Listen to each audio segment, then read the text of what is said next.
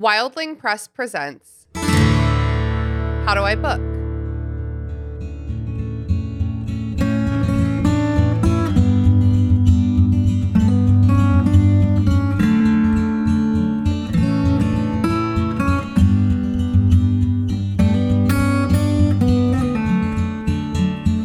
Welcome to How Do I Book by Wildling Press.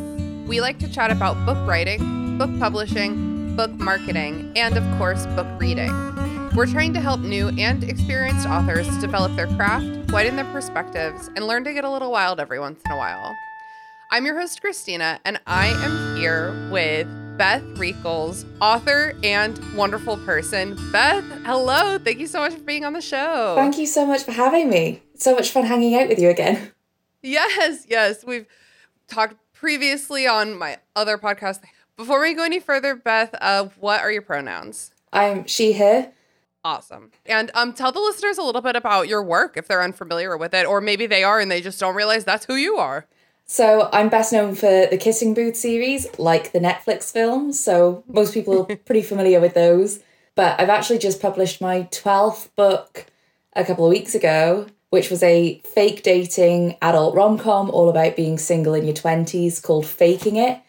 And that's, I can share the news now, that's going to be coming to the States on Galentine's Day next year, which feels really nice. So February 13th, 2024, I think you could pre-order it now, but keep an eye out for that. Amazing. Wow, congratulations. Thank you so much.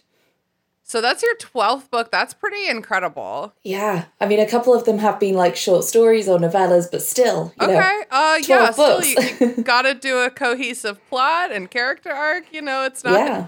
It might be shorter, but I'm not sure it's easier to write a novella. No, I mean, every book is its own challenge, you know? Yes. Yeah, totally.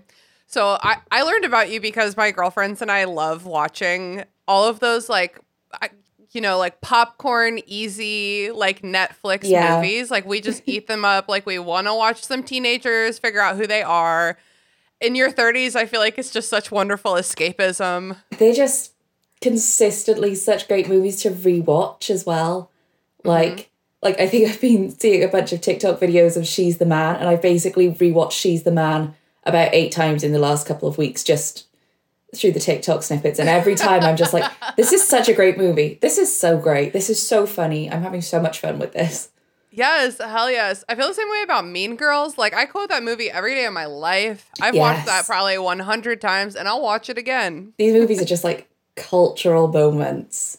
Yes. So I think that let's just like dive. I start in my notes. I'm like, how did you get into writing? But like, no, let's dive right into what we're talking about right now, because I think that like the media that's created for like young women is so important. It's like such an important part of our sisterhood and like global sisterhood.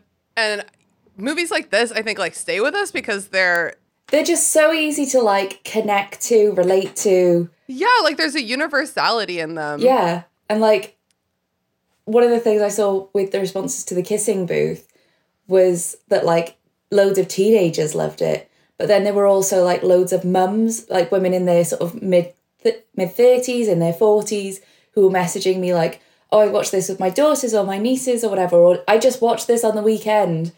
And it took me right back to my teenage years. Like it was that nostalgia, and now I'm watching it with my friends and things like that. So it's one of those, like, it's just, I think even, you know, movies from like 2008 or movies from last year, there's, like you said, a universality to it, that it's that teenage experience that as women we just all instantly connect to, whatever the situation in the film. Yeah, there's something about like watching someone like these movies. It's like these young women often are like feeling so awkward. They're like doing the wrong thing. They're like figuring it out, and it's like half of it is like, oh, I remember when I was like that, and then the other half is like, oh, I'm still like that. So. Are you a big reader of YA as well, as a writer? I hadn't been over the last few years, but I think I haven't been a big reader over the last few years in general. I've kind of picked up my reading a lot more in the last probably like 2 years, since I was working a full-time like 9 to 5, office job alongside being a writer, and gave that at end of 2021 to be a full-time author. Thanks. Congrats. That's 12 books. I hope that is, you're able to make that happen. That's amazing. Yeah. I mean, there was a lot of factors went into it, but it was just kind of time for me to leave that job, try this full-time. I was fortunately able to do that. But that also meant I was like, oh, great, I finally have like free time in my day and my week now. This is amazing. I can read books again. Yeah. And, you know, if you view being an author as your full-time job now, which it is, but if you think about it like a job, yeah, reading other books in your genre is like totally work. You know what I mean? I'm so glad you said that, because I went on a date with a guy a little while ago, and there were red flags in abundance, but one of them was that, well, I wasn't really working then if I was reading a book that I was specifically asked to read to blurb. And I was like, well, like the only reason I'm reading it right this second is because I know I need to send the blurb off. It was a book I wanted to read anyway, because I only do this for books that I would genuinely be interested in purchasing for myself. Yeah. But I was just like, I don't think it's your place to tell me what is and isn't my job, but... Oh my God, the audacity. Yeah. The audacity of men. Shockingly, there was no second date, but, you know. What went wrong? That's crazy. Like, when people try to tell you what you're doing, it's like, I just met you. Like, what the hell? Sorry you had to go through that. I hope you are validated in 100 ways for the way that one dude tried to invalidate you. Thanks. But yeah, to your point and your question, I do tend to read sort of more YA books these days, and especially because I've started writing YA again after a little bit of a break after the Kissing Booth series wrapped up. Mm-hmm. I think a lot of the authors that I've formed connections with over the years, mainly online over things like Twitter and Instagram and stuff like that. And there's a book kind of festival in the UK called YALC, YA LitCon.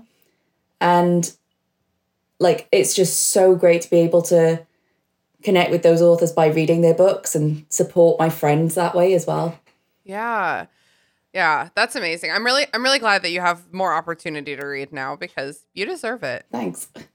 So were you a big reader as a kid? Oh, yeah, absolutely. What were some of your favorites? So I was a huge Jacqueline Wilson fan, and she's like a huge author here in the UK. Okay. I don't know if the story of Tracy Beaker made it across the pond and things like that, but... Not to me, and I was probably the exact right target audience if you were reading it at the time. But she was like one of my favourite childhood authors, but I read pretty voraciously. And I specifically remember around year 6, which I think is like 5th grade, something like that. I was about 10, 11, and we'd been learning about the Tudors in school, and I was like super into that. So I remember The Other Boleyn Girl was a really popular book at the time. And there's like 10-year-old me going, this is a book about the Tudors. I want to learn more about the Tudors. And my parents being like, this is a book about the Tudors. Okay. Oh, God. None of us realising. And I don't think like I computed that there was anything sort of mature and adult in there. Then there was obviously things like Artemis Fowl, Percy Jackson, the Alex Rider series. I was big into all of those as well. Same.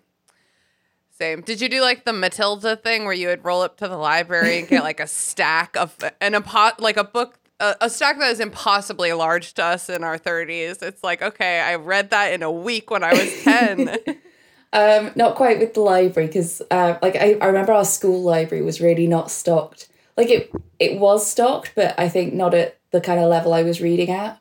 I gotcha.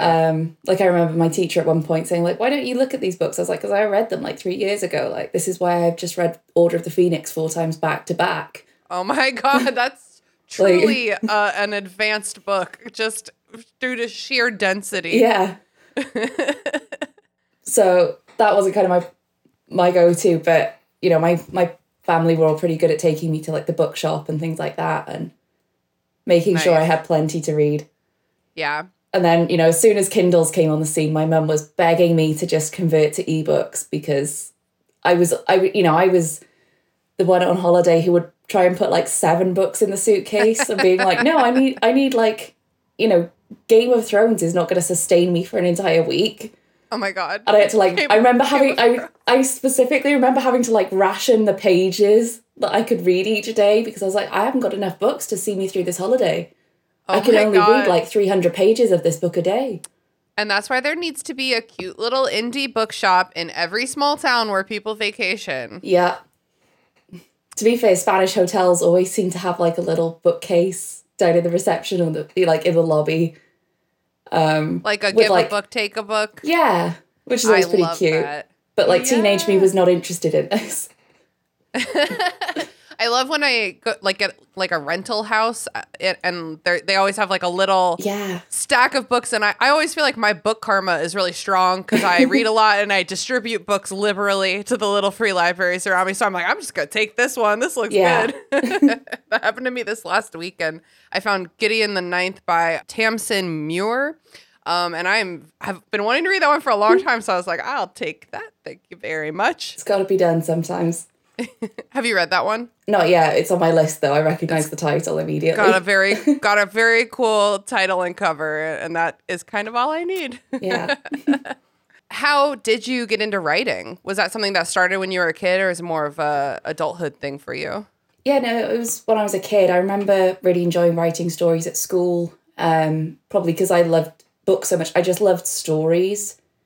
So everyone else would turn in a side or two of A4 for whatever story we'd been told to write for a lesson. And I was like, 5 pages seems like, like I'm really cutting this story short because I've got to turn it in. Because I would just run away with myself. And you're like, what if this was 80,000 words instead? Yeah. So when I went to high school, my parents gave me an old laptop to do homework on.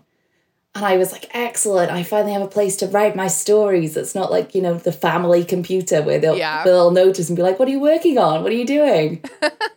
So I remember writing because I was big into the TV show Merlin at the time. So I wrote like a Camelot story because I love that kind of mythology as well. Mm-hmm. I wrote like a fantasy trilogy about like covens of witches. Because I was into fantasy at the time. And then by the time I was 15, I was on Wattpad, the story sharing platform. Yeah. And I joined it as a reader initially. And then I thought, well, I write stories.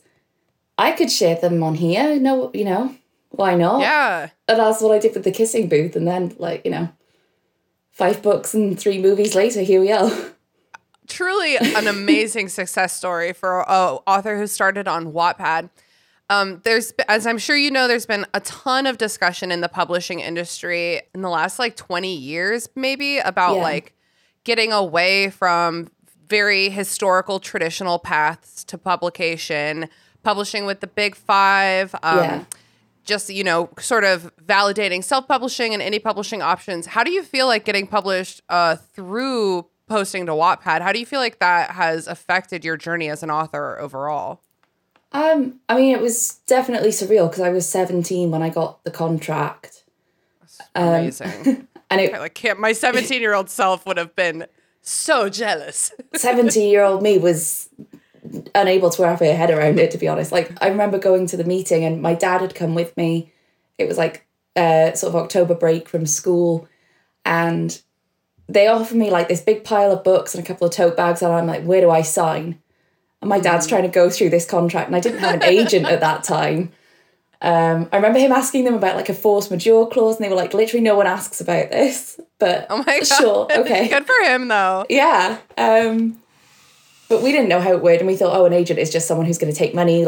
We've cut out the middleman, this is great. Agents actually do a whole heck of a lot more than 17-year-old me realised, being completely new to the industry. So after that initial contract ended, I reached out to an agent, and I still work with her now because she's brilliant.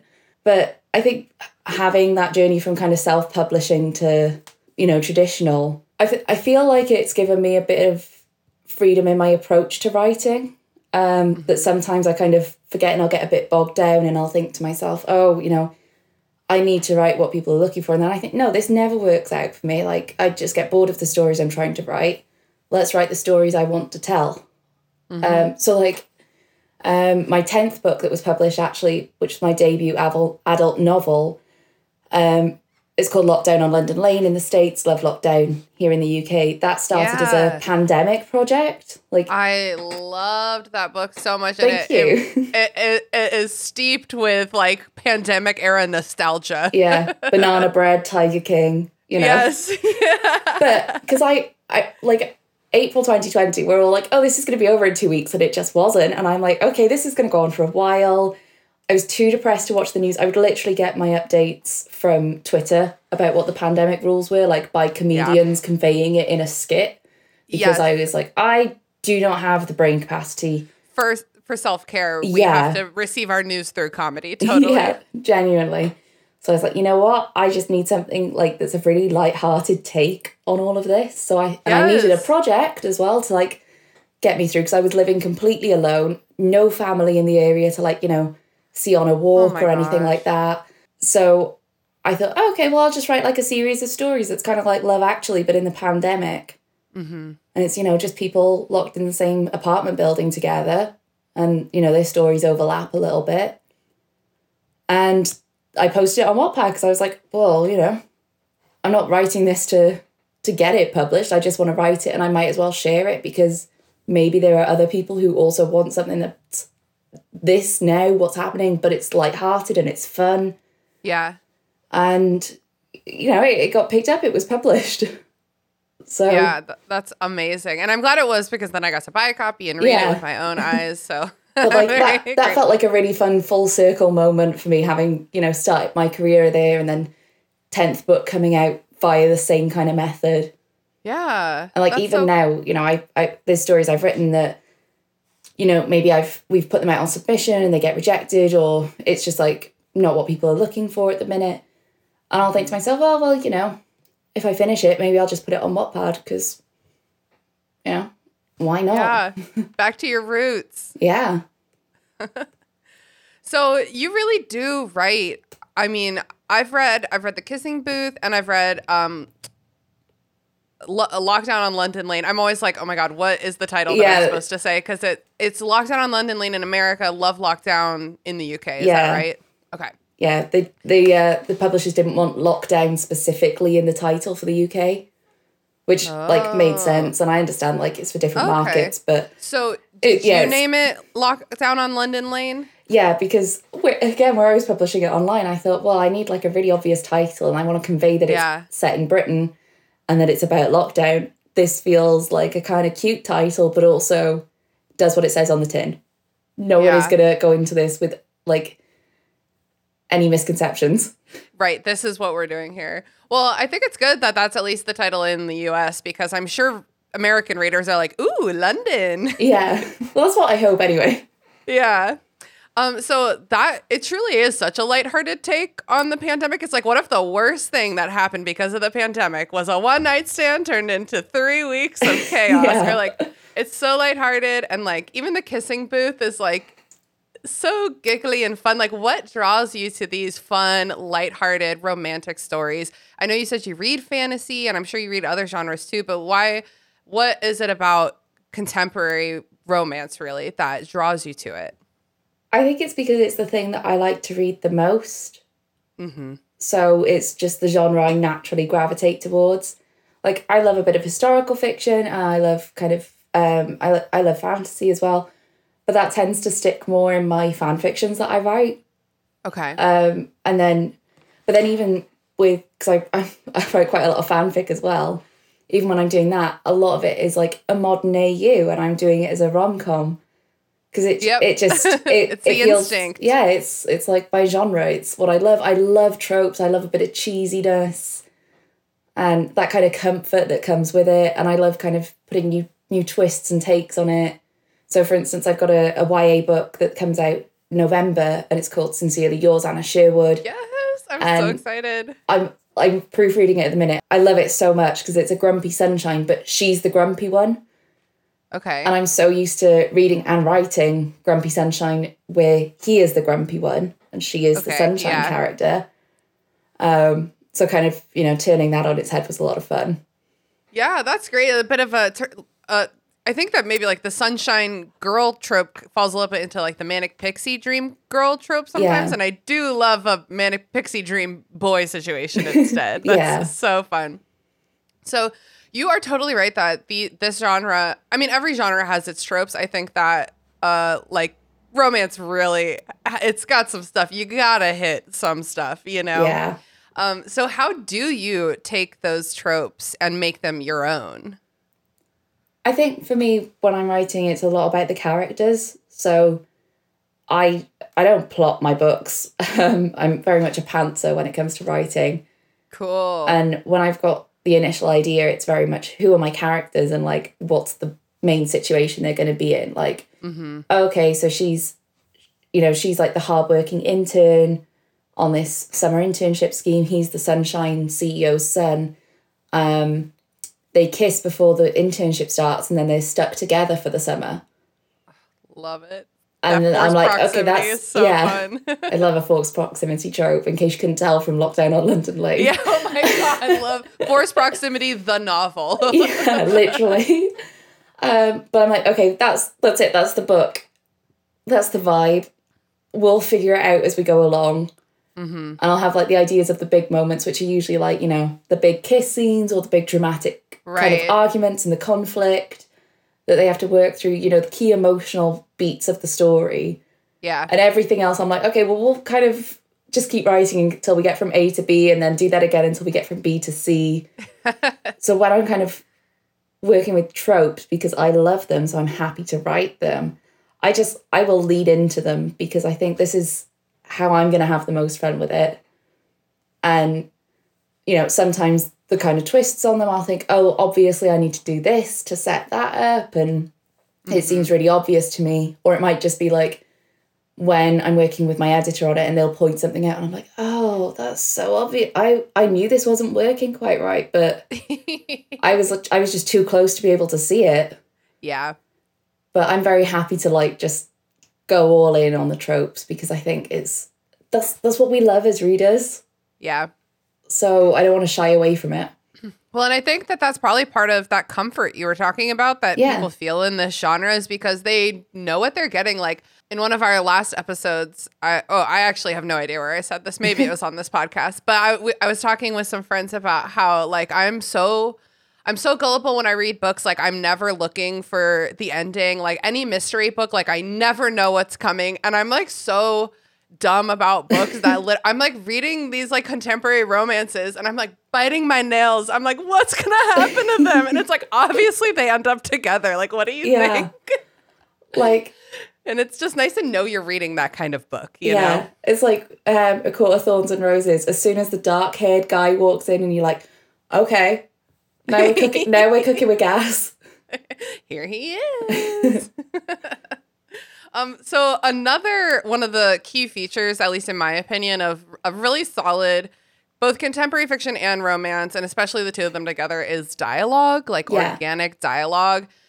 If you're going to write people falling in love or not falling in love, like even if there's just two characters talking, especially because it's contemporary and they're so grounded in like the world that we're living in right now, like I feel like you can clock bad dialogue from a mile away in this genre. And you write organic dialogue so wonderfully. Like what are some tips that you'd give writers about writing organic dialogue and getting that tension in there? It's a great question because I don't think about it a whole lot most of the time I'm doing it. That's true skill then. I think a lot of it is kind of knowing those characters and how each of them is going to be reacting and responding emotionally to this conversation, because it is so easy, like as a reader, to say just communicate, just like say the thing. Yeah. But we don't do that as people. You're totally right. I'm constantly just like, tell her, just tell her. Literally. No. But like you wouldn't do that in real life. You'd be like, oh my God, I cannot tell this person I have like the biggest crush on them and I've been in love with them for the last 3 years. No, that's humiliating. They probably don't feel the same way. That's never going to happen. And like you as the reader thinking, oh my God, but like they're in love with you too. Just say it.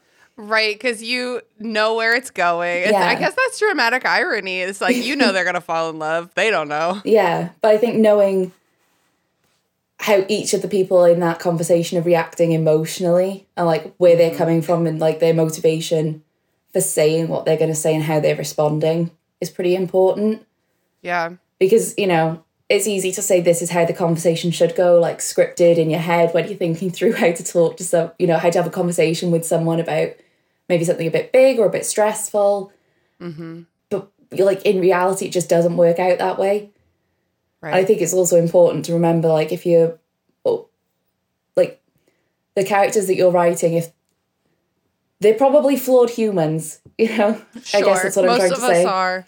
Like, you know, we don't communicate fully and properly all the time, and that's Yeah. okay, because no one's perfect, and neither are your characters. Like, they're probably not model human beings who do everything, you know, by the book, pun not intended. If they are, then they're not interesting in the story. Yeah. You know what I mean? And like, I quite like reading protagonists that are a little bit unlikable, because it gives me more, like, it gives them a bit more human side that I can relate to. I'm always encouraged when I see reviews of my book saying like, oh, but like the main character really annoyed me because X, Y, Z. And I think, good. Like, they made you feel something. Yes, totally. Because they're That's flawed. so much better than just being like, I don't even remember the main character's name. You know what I mean? Because I haven't read all 12 of your books, which I'm so excited How dare you? for. Oh my God, I'm blocking you on everything, Christina. It's outrageous. I'm so excited that you have like so many coming out like last year, this year. Have you written anything that is not romance? Published anything, I guess I should say. I mean, the closest one is probably, I wrote a Christmas book called It Won't Be Christmas Without You. That came out, I think, 2019. And it's sort of like a new adult novella. And that was more about two sisters, both trying to have like the perfect, like twins trying to have the perfect Christmas. So it's dual POV. They've each got their own romance storyline going on. So it's still kind of a rom-com. But that's not the central. Yeah, the central plot is kind of their relationship as sisters and, you know, trying to have the perfect Christmas. So it's like, you know, it's a little bit Hallmark movie-ish. But that's exactly what I wanted. And that's exactly what I wrote. Gosh. And for something about Christmas, we were talking before we started recording about how summer is the perfect season for like a lighthearted contemporary romance. But I also think Christmas season, holiday season is prime like rom-com time. So I need to add that to my reading list for this winter, because like every time December comes around, I'm like, I want all of the holiday silliness. Like last year I read The Matzo Ball and A Merry Little Meet Cute about. Did you read that one? No, it got to like December 26th and I was like, oh, I didn't get around to reading that. I'm gonna save it for next year. But it's like, oh my God, on my Kindle ready. It's so good. Like, I don't think I'm stuttering because I'm like, this was so. It's about a porn star who gets accidentally cast in a Hallmark movie. What an incredible plot. That's genius. So 2 Christmas books I need to add to this list of recommendations is 'Tis the Season for Revenge. Oh my God. I can't remember the author's name exactly now, but it's basically like Legally Blonde. But is she broken up with Warner and taken revenge on him by getting with his boss? Oh my God. Okay. That's amazing. It was one of the most phenomenal books I've read. But also Love Like Farms by B.K. Borison. Mm-hmm. Like, it was on Kindle Unlimited, but it's been traditionally published. And it was one that I demolished on my Kindle and immediately had to like order myself the paperback because I was like, I'm going to read that again. Like, I love this book so much. I just need it. And it's best friends to lovers, fake dating. She owns a Christmas tree farm. Oh, everything classic. was so cute and cozy. Like, I can't wait for it to be Christmas so I can read that again, you know? Those are all linked in the show notes in case y'all are interested, I don't know, in getting your Christmas reading ready in August. I know some people do. Well, I mean, you say that, but it's funny because a lot of, like, my Christmas book came out, I think, end of August when it was You got to give people time to buy it and read it. Like, they get published around this time of year, ready for the Christmas season. Yeah, that makes sense. So there's your Rex for the winter. You don't need me. So would you ever consider writing romance in another subgenre, like a fantasy romance, science fiction romance? Okay. Way ahead of you. So last, what was it, like November time, October, something like that, I started writing a romantic fantasy book. Yes. And it's a really niche backstory to it, but there's a song from Tangled Ever After, like the Disney series based on Tangled, the movie. And the song is Ready As I'll Ever Be, sung by a character called Varian. I've got no context for what this song is about, but it's a great song. Like, scratches a really specific itch in my brain to the point where I was like, I need an entire novel like this feels. So I ended up writing a 134,000 fantasy story where it's like Tangled meets Game of Thrones, bit of My Fair Lady thrown in. Oh my God. She is the lost princess who's returned to the kingdom after breaking a curse. So she it opens with her showing up, having, defeated a dragon. She's got a handsome prince on her arm. And it's a dual POV, and he is the son of the king's advisor, tasked with training up this unruly princess who's grown up as a peasant in their kingdom to be the future queen. And they both really hate each other, so it's enemies to lovers, it's forced proximity. He's very morally grey. Love it. Love a morally grey anything. And there's sort of adventure, politics kind of storylines, which where the sort of Game of Thrones comparison comes in. And I've started the sequel to that, and I did send it to my agent, so you never know, I guess. Oh, but my God. It was one that I wrote just exciting. because of this song from the Tangled series, and I was like, I need a book that feels like this. So I went and wrote it. It was one of the most fun projects I've worked on in a while. Amazing. So you had a good time writing something a little bit different. Yeah. That's great. It's good to exercise them writing muscles, Definitely. Try something new. Awesome. Well, before we wrap it up, I'd love to hear a little bit more about your next upcoming book. Is Sincerely Yours, Anna Sherwood. Is that right? Yeah, that's right.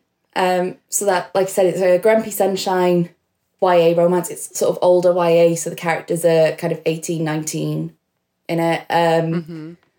And Anna is this really sort of serious grafter who has worked really hard to get on this internship program for the summer. And just before it starts, she has a night out, decides she's going to let her hair down. She meets a cute guy at a bar.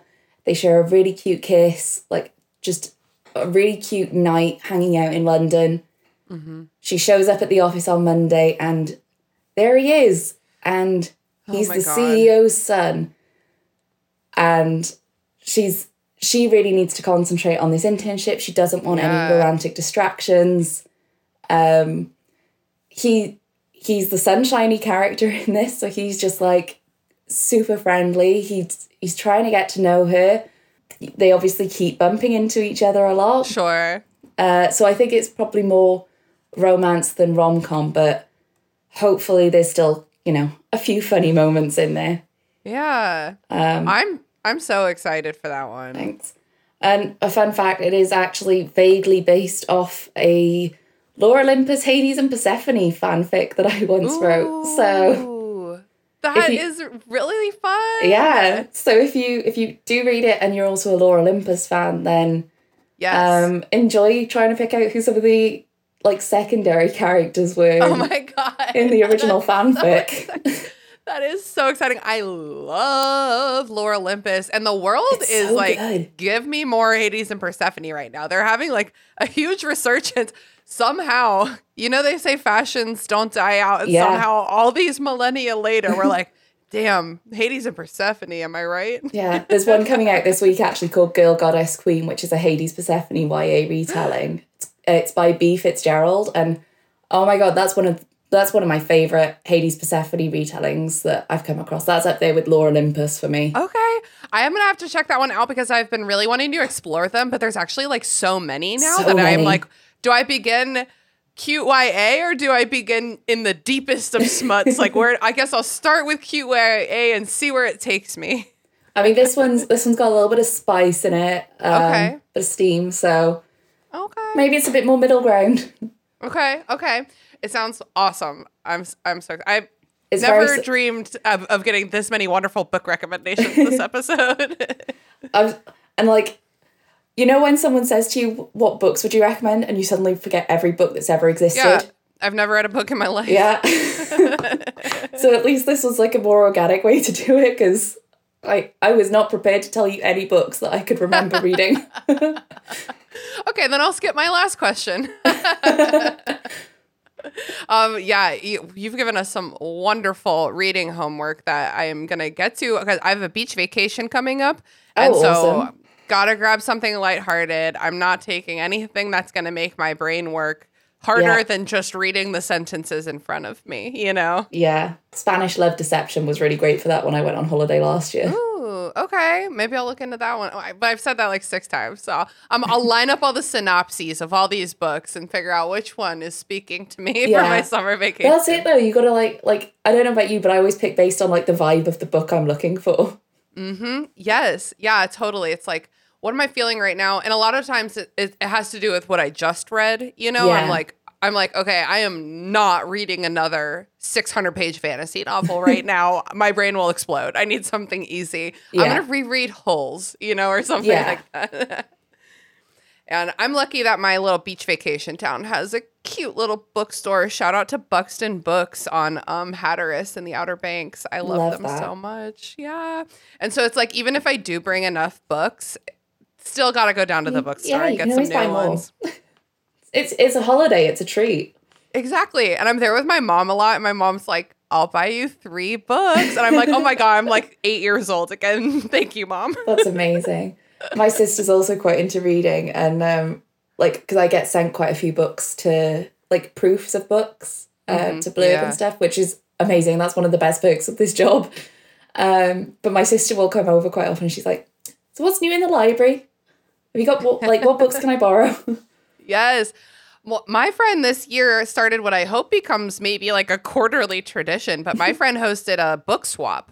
Oh, I love that idea. Where we all brought the books we'd read, but we probably weren't going to read them again. And it's nice because you can be like, oh, I think you'll really like this one. Or like, this one's not really your style. And we just kind of traded them all around. And then the rest went in a little free library. That's so cute. Yeah, I think having friends who read is the best thing. It's like, Definitely. This is for you. I am putting this book in your hand. I have stamped it with my name. It will come back to me someday. Well, Beth, is there anything else that you wanted to say? Anything else that you got coming up that you'd like to plug, or any other like last minute thoughts or feelings about like contemporary fiction, summer reading, anything at all? I think I've plugged all my recent books, my upcoming one. So that's that one covered off. Yeah, I can't think of anything specific, but that's good. That means I we hope talked everyone about a lot of good has stuff. a fun summer reading rom-coms. Yeah. And if you're reading any really wonderful rom-coms right now, please email us hello@wildlinkpress.com or hit us up on Instagram or Facebook, because I would love to know what fun rom-coms you've been reading this summer. Beth, thank you so much for joining us on How Do I Book? Thank you for having me. I had the best time.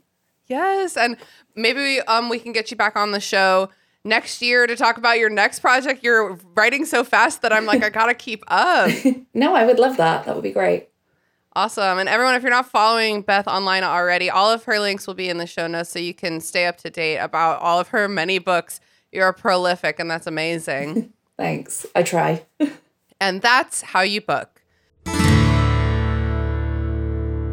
This episode was edited by me, Christina Kahn. Our logo was designed by Michael Hardison. Our theme music was produced by Jason Hilton. Please check out the show notes for a link to the accompanying blog post, and visit us online at Wildling Press on social media or at wildlingpress.com.